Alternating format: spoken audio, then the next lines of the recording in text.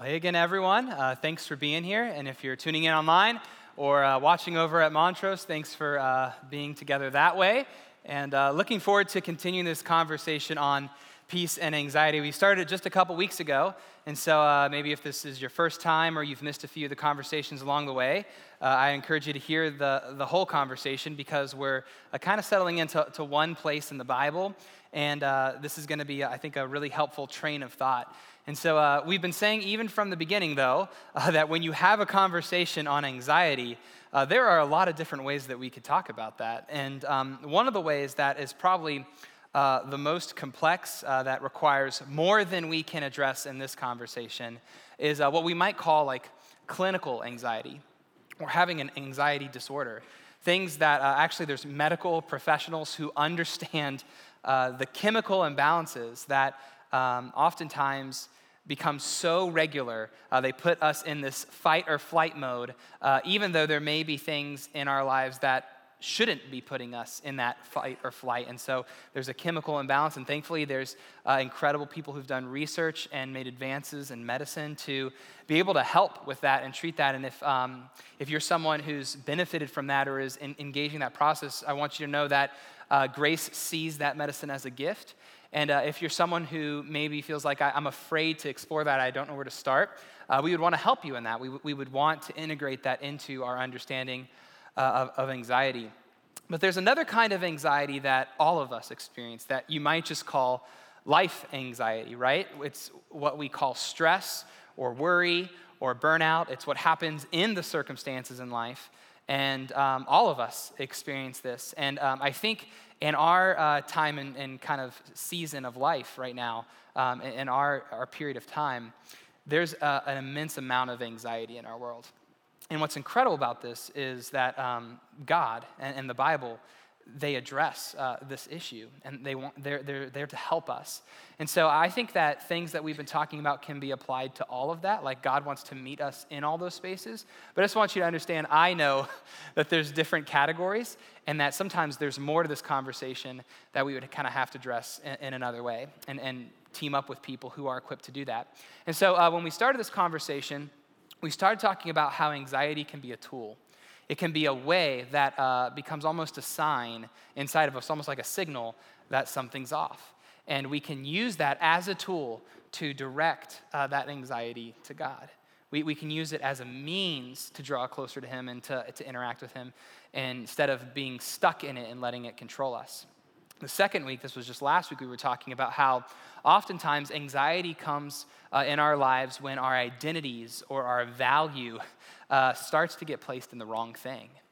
And we'll often build where we find our value in life on something that's actually a lie, something that isn't what's most true about us, or something that others have spoken into our life, or something that we think about ourselves that isn't what's most true or even what's manageable in stabilizing who we are. And so what Christ does, what Jesus does, is He exchanges any amount of lack of worth or value or false identity that we have, and He gives us truth. He takes that lie and replaces it with truth, and He gives us what He's earned, not what we can say about ourselves and not just what others say about us, but what He says about us. And that is what's most true, and a value and identity that never changes. And so this week, we're going to continue this conversation where we've been in Philippians 3 and 4. And so if you have your Bible, open it up to Philippians 4. If you have the app, you can find it right on there. And if you don't have a physical copy of the Bible, we would love to give you one. Just stop out at our First Impressions desk, and we would love to gift you one before you leave today. But we're going to walk through this passage in Philippians 4 again, and continue to unpack what we've been talking about regarding peace and anxiety. So we're going to start here in verse 4. It says, "Always be full of joy in the Lord. I say it again, rejoice. Let everyone see that you are considerate in all you do. Remember, the Lord is coming soon," or the Lord is near. "Don't worry about anything." Good luck. Instead, pray about everything. Tell God what you need, and thank Him for all He has done. Then you will experience God's peace, which exceeds anything we could understand. His peace will guard your hearts and minds as you live in Christ Jesus. So you can see why we've been settling into this, these few verses, these few sentences here, is because there's actually some incredible promise. Like we're almost assured that as we understand this more and we actually do it, we will experience God's peace. And that peace will guard our hearts and our minds. There's like this almost assurance behind it that, hey, as you begin to understand this and implement this into your life, it will really change you. This peace, this security, this gratitude, this thanksgiving, this gentleness and this joy, all these things are real. But as I was reading it this week, there was one phrase I felt like I couldn't leave. And it's this phrase that I want to spend pretty much our whole time talking about today, because it's the bedrock. It's the foundation for experiencing all that peace and that security and gratitude and that joy. And the phrase that we read over today is "the Lord is near." Or actually the way we read it, it said "the Lord is coming soon." But this is a word that maybe you know this, maybe you don't. The Bible is translated into English from ancient Greek. And so that word just means near. And obviously you can be near in two kinds of ways, right? So you can be near, like spatially, like we're all near right now, unless you're online, you're like kind of near. But everyone in the room right now, like we're near. Like you could come up here and give me a high five and I could, call out your name and make you stand up and do a silly dance or something like that. Like we're all here right now. Please, I'm not gonna make you do that. You can also be near in time, right? So like Christmas is coming soon, right? We say it's like 4 weeks away. So it's near. And they translate it in different ways, but really all that it's saying is that the Lord is close. And I think it probably means both, because both are true. God is always close to us. And one day we know that Jesus will be returning soon to make all things new. That's what our hope is founded in. And actually we get this picture in the Bible of God's nearness. We see it actually, I wanted to read Psalm 139 just as an example of like how we understand that God is always present in our lives. In Psalm 139 it says, "I can never escape your spirit." It's talking about God. "I can never escape your spirit. I can never get away from your presence. If I go up to the heavens, you are there. If I go down to the grave, you are there. If I ride the wings of the morning, if I dwell by the farthest oceans, even there your hand will guide me and your strength will support me. I could ask the darkness to hide me and the light around me to become night. But even in darkness, I cannot hide from you. To you, the night shines as bright as day. Darkness and light are the same to you." And there's all sorts of stuff like this that show that God is always with us. He's present, he's near, he's close. And the reason that this stuck out to me so much is not just because that's good, and if we have any hope of finding the peace and the hope and the joy that God is assuring us we can have, we have to understand that the Lord is near. But my biggest issue is that even though I know this, right, studied this, we're talking about this, we can understand, okay, God's always with me. It doesn't always feel like he's near. It doesn't always feel like he's near. Do you agree with that? That like there's times in life where you're like, I don't feel close to God. I don't know where he's at. And so I think that's what makes this conversation so important, and why I think we have to talk about this and we can't move on until we really unpack it, because many of us here or listening online, we may believe in God. We may say we're a Christian or we follow Jesus, but are we experiencing God's nearness? This is so important. And I believe we can experience his nearness because he is near. And so as we unpack this today, I'll give you a little bit of an overview of what we're going to talk about. First, we're going to talk about why God's nearness is difficult to feel and what to do about that. And then I want to share a little bit of my own story. But as I do, I want to introduce you to a practice that has helped me the most in experiencing God's nearness. So we'll talk a little bit about that.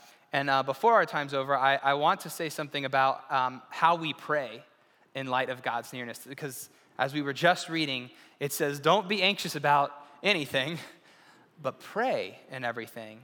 And so prayer becomes this vehicle to peace, God's peace. But I want God's nearness to inform that. And I'll explain what I mean when we get there. So let's dive into it a little bit. What do we do when we don't feel near to God? Like, why is it so difficult to know where God is at, to feel close to him? I wrote down that God doesn't feel near if we don't bring ourselves near to God. God doesn't feel near if we don't bring ourselves near to God. It's not enough just to know that God is close. It's not enough just to know that in all of time and all of history, every person, every place, God is able to be present. It's this mind-boggling reality about what we believe about God because the Bible tells us that's what he's like. And it's not enough just to know that, because you are so much more than just a brain. There's all sorts of things that we know that maybe don't actually show up in our life. It doesn't actually change who we are. We haven't actually been formed into the kind of person we would like to be, even though we may say, I want to be loving, but we're still critical. I may want to have peace, but I'm still anxious. And so you're more than just a brain. You have emotional capacities. You have relational capacities. You have a physical body. Like, you can be tired and hungry, right? Like, you can have physical symptoms because you're a human being in a body. And when I talk about bringing ourselves near to God, all of your personhood has to be a part of that process, more than just walking away today knowing that God is near. You have to actually place yourself emotionally, relationally, physically before God. And I want to explain what I mean by that. That we have to draw near to God. We have to actually move and change to place ourselves before him, just to make sure that this isn't just something I came up with. We actually see this in another place in the Bible, in James, where it says, draw near to God and he will draw near to you. So we already know that God is always present in our lives. It's in so many places, more than just what I read at the beginning. And so when we draw near to God, we're making ourselves aware of God's nearness. It's not that we're doing something to make him get close to us.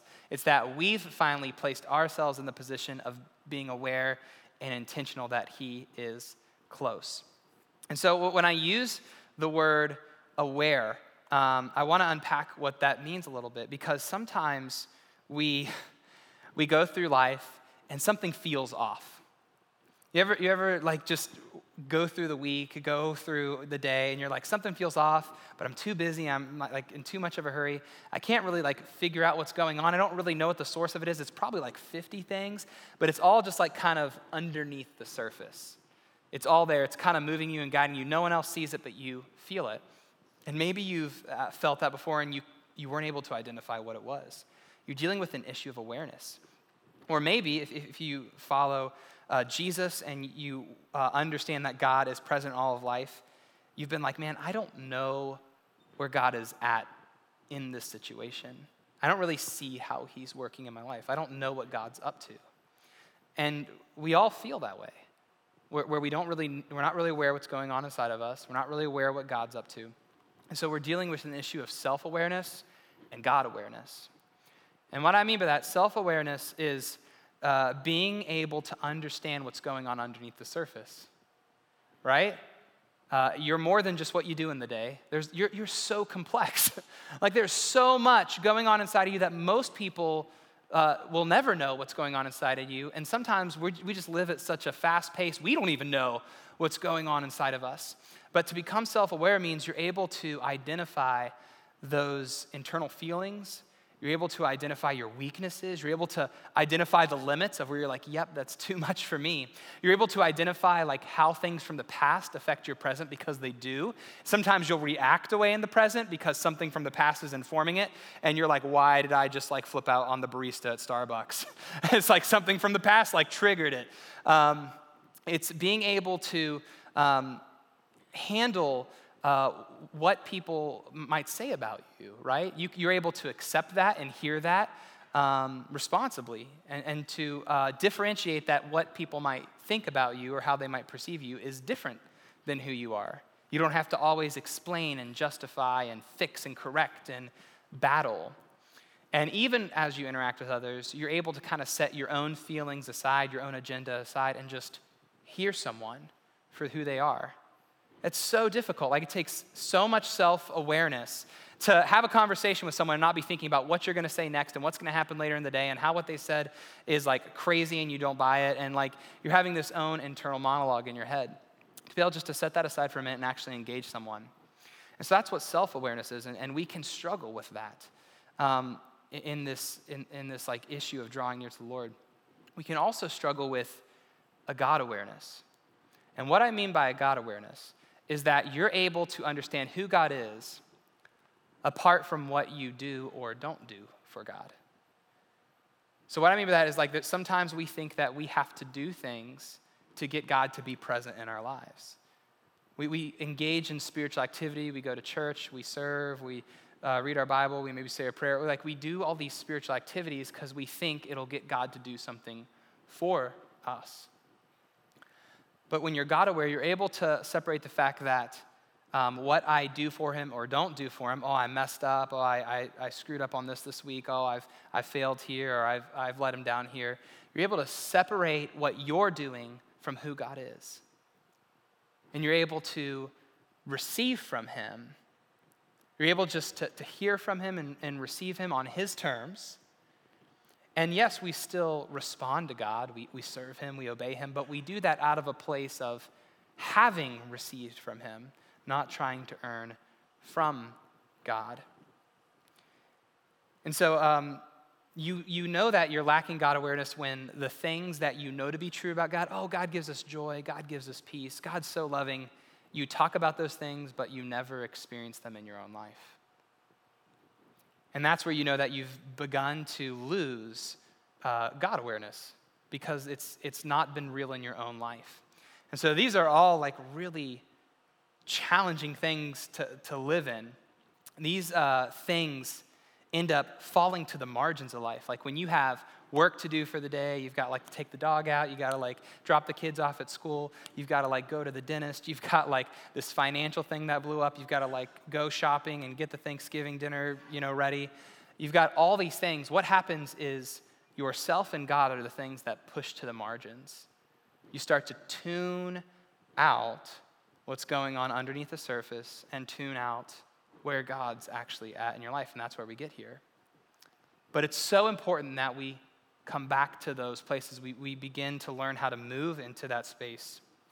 It was an early church-like leader who said, "How can you draw close to God when you are so far from your own self?" And he prayed this. He said, "Grant me, Lord, that I may know myself, that I may know thee." These two things, knowing self, knowing what's going on beneath the surface, and knowing God, who he really is, apart from just what you do for him, are extremely important. And I think when we lack these awarenesses, it can create a lot of anxiety in life. We don't know where to place ourselves in life. We don't know where to place God in life. And actually, I know this from personal experience. About a year and a half ago, Sarah and I, we wouldn't have had all the language for this, but we would have felt all that. We would have felt like something's off, something's not right. We could feel it in our body language, we could feel it in our emotions, but we had no idea what was going on. And we were having a really hard time identifying like what God was up to in our lives. And so thankfully, even though we had no idea what to do, we included people. And so some of the closest people in our life were our life group. And so we talked with them. We were actually leading our life group at the time. And kind of after a summer of prayer and talking that through with others, we decided to transition the group to someone else's leadership. And so we took a few months to do that. And I was super grateful that God kept a lot of those relationships going, even though we weren't really in a place to lead in that season. And we talked with, the staff members at Grace that were important to talk to and other friends and family. And then the other thing we did that was new for us was we emailed a local biblical counselor, and we're just like, help.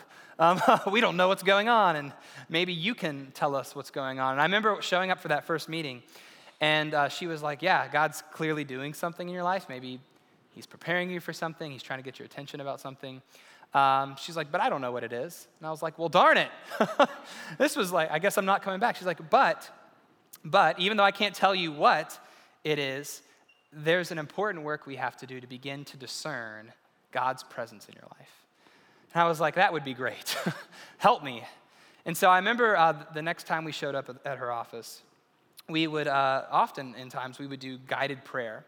And so we would pray together, usually just one of us. So like me and Sarah were both there. She would put her hand on me, and then the counselor would kind of guide us through some prayer prompts. And I remember that first time, she asked me to think of a place kind of in my life where I experienced fear or pain or confusion, and I was dialing into something and to kind of like visualize it and start to kind of fill in the situation, the scenario, adding people and like what's going on there, and very interesting. And then I remember as I started to kind of like paint the whole picture of this place of confusion and frustration, she asked me this question. She said, okay, where's Jesus? And I was like, oh no. And I'm like in my brain, like trying to find him. And I'm like, oh no, I don't like know where Jesus is. I didn't like plan for that. I didn't put him anywhere. And so after an awkward amount of time, I was like, I don't know. And hoping we could just like move on. And she didn't move on. She's like patient with me and just asked the Lord to show where he might be in that situation. This was obviously new for me. And we didn't move on from it. And my wife was even praying for me at that time. It was a moment of prayer. And eventually, after a while, I began to identify where he was and to begin to try to discern what he was up to in that moment of confusion and frustration. And once we were done praying, I remember I was like, well, that wasn't good. And she was like, yeah, you kind of had a hard time like knowing where Jesus is at in your life. And I was like, yeah, I think that translates into like my everyday life. Like, I don't think I'm just having a hard time because like this is some new counseling technique. I think this is the root issue. I don't see Jesus often in my life. I don't think about where he's at. I think it's me against the world. I'm actually have bought into a lie that God isn't near and it's up to me. And so I remember walking away from those first counseling sessions thinking, this is so important, and it has to translate into something that I can do more frequently, because I want to know where Jesus is at in my life. I want to get better at becoming aware of what's going on inside of me and also what God is up to. And so this is what I wanted to share with you guys, is to introduce you to that practice that I feel like was so pivotal for me, because even though there were so many things that I couldn't control in life, right? There's so many things I couldn't figure out, I maybe couldn't even identify myself. What I could do was keep entering into that space where it was just me and God. Where I would interact with, where is Jesus? What's going on inside of me? I could create the conditions to have that space and that conversation. I could move myself near to God. And so this was the practice that, I guess if I could summarize it, what I was trying to implement in my life. And it's just called silence and solitude. I didn't come up with this. This is like a practice that many people have, especially in the church, like other Christ followers, have implemented in their life. And it doesn't mean you have to be a monk. Like, that's like extreme silence and solitude. But you can bring this practice into parts of your life. There's no way I could possibly live a totally silent and life of solitude with 3 kids and a job and a commute and all sorts of things, right? But there's a practice here that was important for me to begin drawing near to God, and I had to learn it. I had to learn how to be quiet. I had to learn how to be still and how to be alone with God, and it's taken a lot of time, and it shows itself in many different forms in my life. But what I want to do for you is I want to explain what I mean by this, so that way you can see why I think it's so helpful to draw us near to God, and that maybe if this is new for you or you want to know how to do it, you can begin to figure out how do I actually carve that out, and how does it draw me close to God? And so what I mean by silence is the elimination of noise, right? Like both externally and internally. So external noise is like easy to explain. It's like all the things that are loud. It's like background noise, notifications. It's like having the TV on or the music playing. It's like people interrupting you, right? I have a 2-year-old, a 4-year-old, and a 7-year-old, so like we get interrupted all the time, right? And you may get phone calls and texts, or your Slack channel at work, and there's emails, and there's demands, and there's all these things. Like, I never knew this, that your phone, it has an off button. Did you know that? It's right here on the side. And so it's crazy. Like, you can actually just turn everything off and be in silence. And that's all this means externally, right? And I don't know, when you think about that, like, where could I possibly do that? For me, with small kids, I work, there's all sorts of interruptions and notifications and things. Usually for me, that's really early in the morning, just before the kids wake up, before I open up email, before I start to plan out my day. That usually is one of the best places for me to be silent. Because so much of my day is filled with noise. Even if I'm like driving in the car or, mowing the lawn, like something's always coming into my ears. But what I wonder is if that, because we're so familiar with external noise, is it covering up more that's going on inside of us? That internal noise. Because you're complex. There's a lot going on inside of you, even if you don't know what it is. And that internal noise is a lot harder to silence because it's all the chatter in your head. It's all of the background commentary, right? If the external noise is my 4-year-old asking me every 5 minutes for a snack, the internal noise is my inner 4-year-old always just saying out loud what I'm thinking about life. It's me replaying the last conversation I had, or a conversation I had a year ago, or something I said on stage.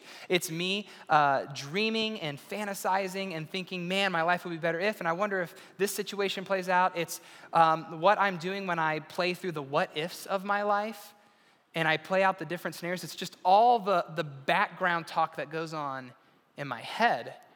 And that can be extremely difficult to silence. It's where all my worries and stress and anxieties exist. I can't turn that off. So I have to learn how to not just shut out the external noise at times, but also how to get to a place where internally I'm able to rest, to silence that inner 4-year-old almost. The other part of this is the solitude piece. And solitude is just being alone, where it's just you and your own soul. And again, what I mean about that, by your soul, is that part of you that is most deep and true about you, the part that's underneath the surface that maybe no one else understands or you have a hard time fully unpacking, but it's everything going on underneath what you just do on the surface of your life. And in solitude, all of the illusions we've created about ourselves, who I want people to see me as, how I view my life, all of that starts to fade away. It's where I start to find clarity. It's where, in little chunks and pieces, I begin to learn more about what goes on underneath the surface of my life. I maybe get more in touch with my fears or what I really long for in life. It's where I stop believing my own press, right? I kind of drop all the facade and it's just me and God. There's nothing else to influence that. The God and the self that pushes itself to the margins and is on the back burner most of my day, that is all that's left. Because I'm not working. I'm not parenting for 10 minutes. I'm not having to do. It's just me and God. So solitude is different than being isolated. Being isolated is running away. Solitude is engaging God and what's going on within you. Isolation is scary, it's dangerous, but solitude, when it's understood and it's practiced, is this place that becomes safe. It's interesting, often as I was trying to understand what this was like, I kept reading about the illustration of a jar of water with dirt in it. And when all the dirt is settled, you can see through it. Like I can see my hand through it right now. Even though you can see there's dirt, right? It's like not clean water. There's all this stuff in there. And solitude is like this, where everything settles just for a little bit that you can start to see again. You can start to discern and hear God again. Things have become quiet enough that you finally are able to admit or understand the deep thing underneath the surface. And then, 7 o'clock happens and the first kid wakes up out of bed, or you start getting work emails. And like life starts to jostle you a little bit. And you're like, oh my goodness, like what's going on in life? And I've got to get through the day. And like it's going and going and going. And then you get more notifications and you're like, oh, I've got to like find lunch for the day. And like it just becomes cloudy. The noise enters in externally and internally. It's not just me and God. Now there's all these things in life I have to deal with: the finances, the kids, the roommates, the work situation. And nothing really feels clear. And so silence and solitude become this incredible invitation to stop. And there's no silver bullet to it. It's not a magic formula. It's just the reality that you are like that jar. And life shakes you up, and that's why you can't identify what's going on inside of you. That's why you can't identify where God is at in your life, is because it's completely muddy and confusing. And you have to settle down. You have to actually physically and emotionally put yourself in spaces of it just being you and God. And this was extremely difficult for me. It was a totally new idea for me to begin to practice, and it's difficult. Here was someone who, as they practiced silence and solitude, they kind of said how they felt when they didn't do this and how they felt when they did. They said, when I don't engage in silence and solitude, I feel distant from God and end up living off somebody else's spirituality. I feel distant from myself. I lose sight of my identity and my callings. I don't really know who I am. I feel an undercurrent of anxiety that rarely, if ever, goes away. I feel exhausted, and I live in a perpetual cycle of low-grade energy. I need stimulants to function in life, and I have escapes and distractions so that I can forget about life. I become easy prey to the tempter. I become emotionally unhealthy, and I live surfacey. But when I do practice silence and solitude, I find my quiet places where I can pay attention to God and my own soul. I take my time and slow down and come back to the present. I start to feel again. The good, the bad, and the ugly. I'm not numb anymore. And I can even identify God's presence and his absence and know when that's happening. I can start to identify my fears, my motivations, my addictions, my deep desires. I can hear God's voice through all the other voices which start to fade away. I can hear God speak his love over me and speak my identity and calling into being. I can get God's perspective on life and my humble and good place in life. I come to a place of freedom, free from failure, success, shame, and other people's opinions. And so this is when I talk about how do we get peace in the midst of anxiety. If we do not understand or practice being near to God, if we don't actually draw ourselves near to God, we're not going to deal with one of the biggest root causes of what causes so much anxiety in our life. Now, this is actually something our culture has identified. Like, I don't know if you've heard of the market on mindfulness, but like mindfulness is basically all that practice of self-awareness, just without the God awareness. And that's not bad, it's just not complete. And you should know that like this is what the church, just followers of Jesus, have been doing for thousands of years. They understand the need to place themselves in spaces of silence and solitude to be attuned to what's going on inside of them and what God is doing. Actually, we even see that this is what Jesus did. It says in Luke 5 and in several other places too that Jesus would often withdraw to lonely places, to quiet places, and he would pray. He would be in silence and solitude because Jesus had a pretty hectic life. A lot of people wanted his attention. He had a pretty busy schedule. And so if Jesus modeled silence and solitude, if he lived his life by that, I think we should absolutely tune into the reality that we will need this. We're going to need this. If Jesus did, we definitely should. And again, it's not a silver bullet. It's not like if you do this, then God will do that. It's just the reality that even Jesus experienced that sometimes you have to enter in that space and draw near to God to actually have clarity about what's going on inside of you and what God is doing. Now, the other part of this that I wanted to talk about at the end is how God's nearness affects how we pray. Because this is obviously what Jesus would do in silence and solitude. It wasn't just empty-minded meditations. There was this sense of wanting to interact with God. And that's even what we see in what we were reading in Philippians, right? It said, don't be anxious about anything, but pray about everything. And so prayer becomes this vehicle, as I understand God's nearness, to help me begin to experience that peace, that surpasses all understanding, to have a peace that guards my heart and mind in Christ that can't be compromised. And so I think that what's so hard about this, though, is sometimes drawing near to God or praying to God can actually make us more anxious. Let me explain what I mean. I feel like in these seasons where I've kind of like stop being self-aware, like I have no idea what's going on inside of me, I don't really know where God's at, what I start to find is that I get more stressed out about trying to draw near to God than I do just about trying to figure out life on my own terms. There's so much I have to keep up with.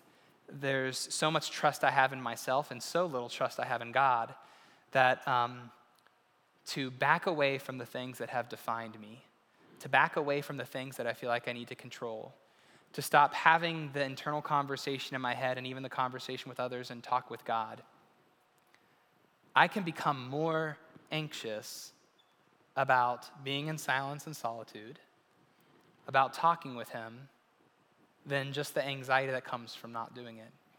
Because maybe I'm afraid I don't know how to do it. Maybe I think God won't show up. Maybe I don't trust him. Maybe it's just become unfamiliar, and I don't really know what God's like. I can't even imagine, if that counselor asked you, where's Jesus in your room? And I don't even know what Jesus looks like or what he would say to me or what his demeanor would be like. Would it be fun to be around? Would he be mad at me? Like, what is Jesus like? And so if you're not familiar with who Jesus is, it can become more stressful to try to figure out how to engage him than just to try to work your way through all the anxieties in life. And so I think that's why we don't pray. I think that's why we don't go into silence and solitude. And maybe it's because we don't know how, but I don't think these are huge hurdles to jump through. I think we've covered what we're talking about and how to enter into that. And as I was navigating this, I was there. I felt like I didn't know how to talk to God.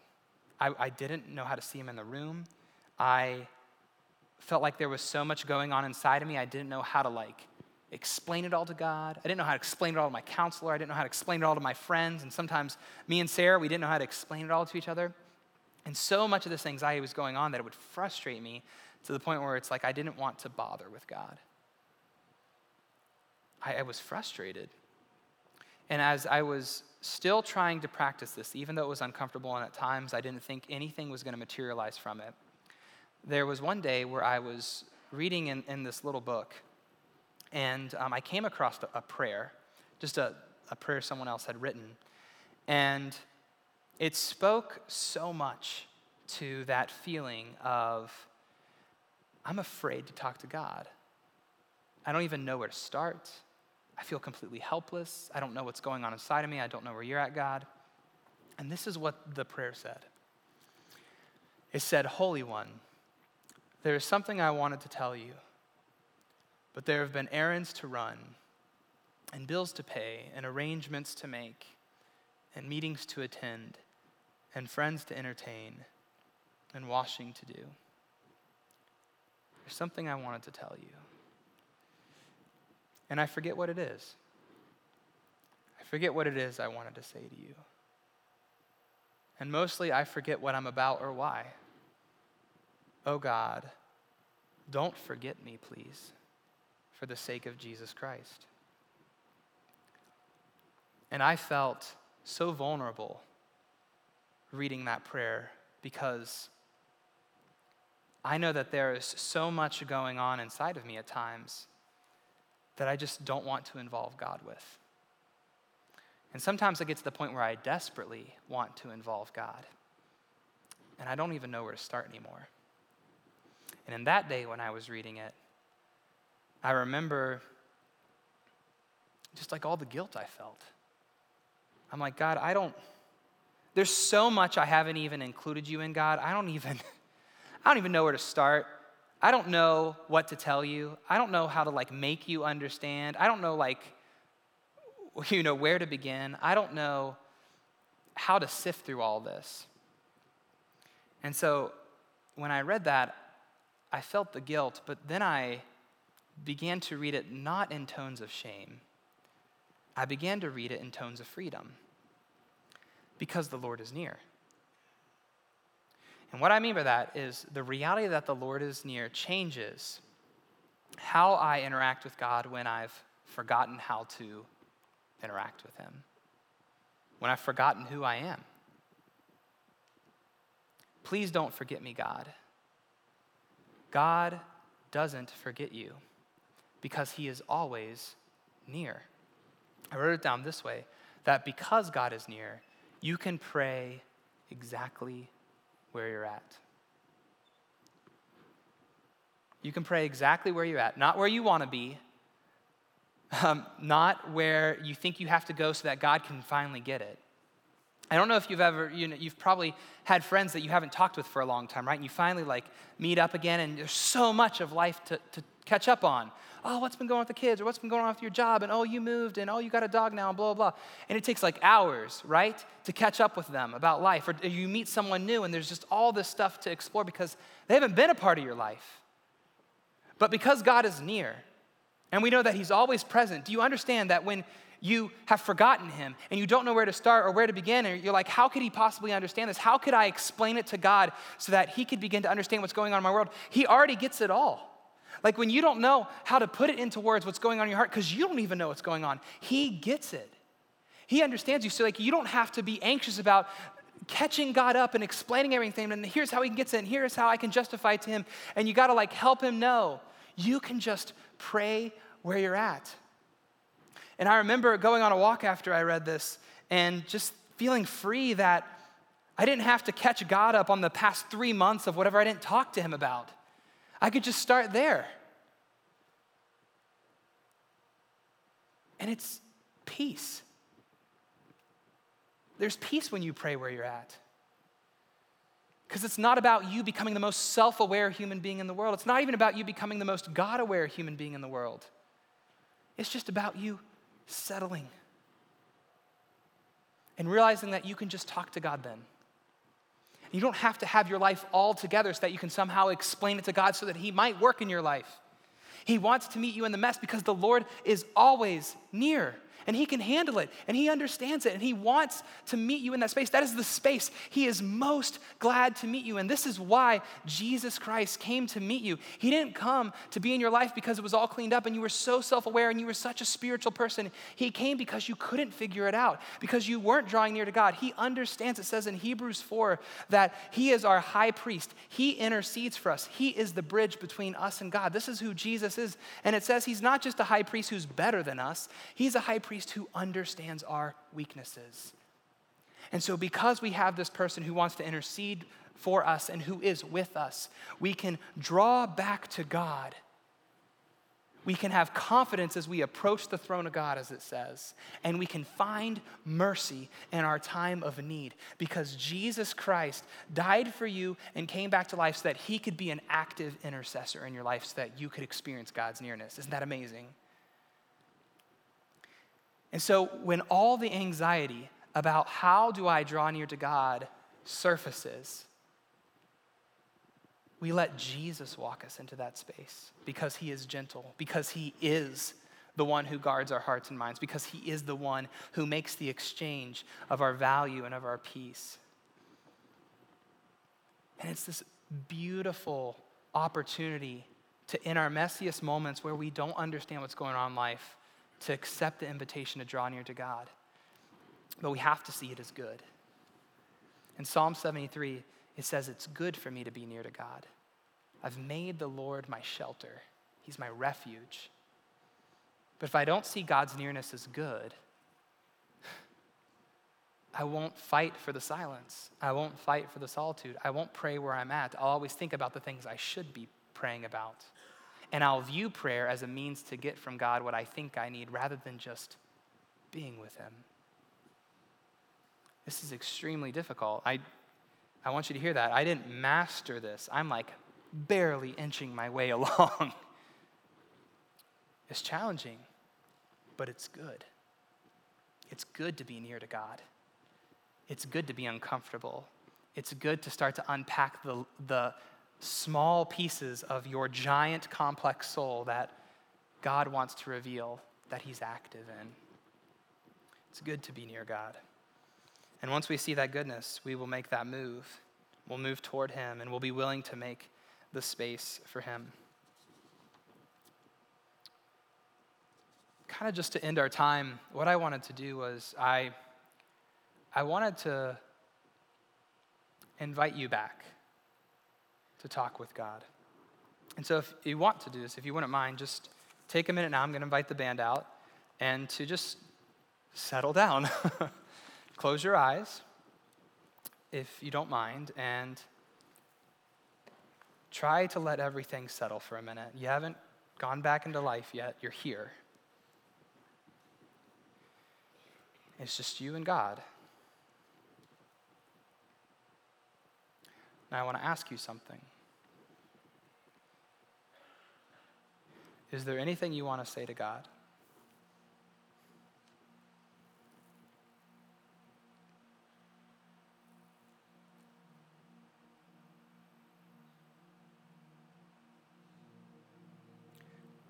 Is there anything you want to say to God?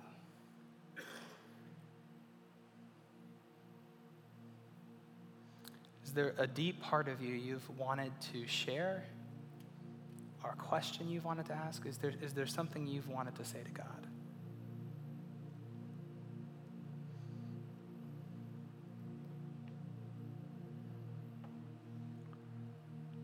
And if you're willing, would you share that with him?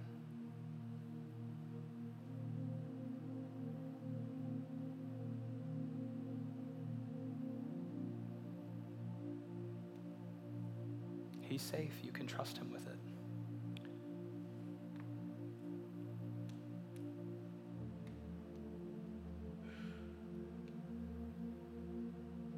And if you're willing to just do one more thing,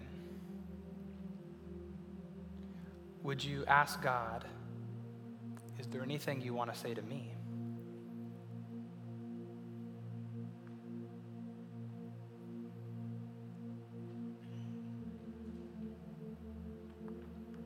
Would you ask God, is there anything you want to say to me?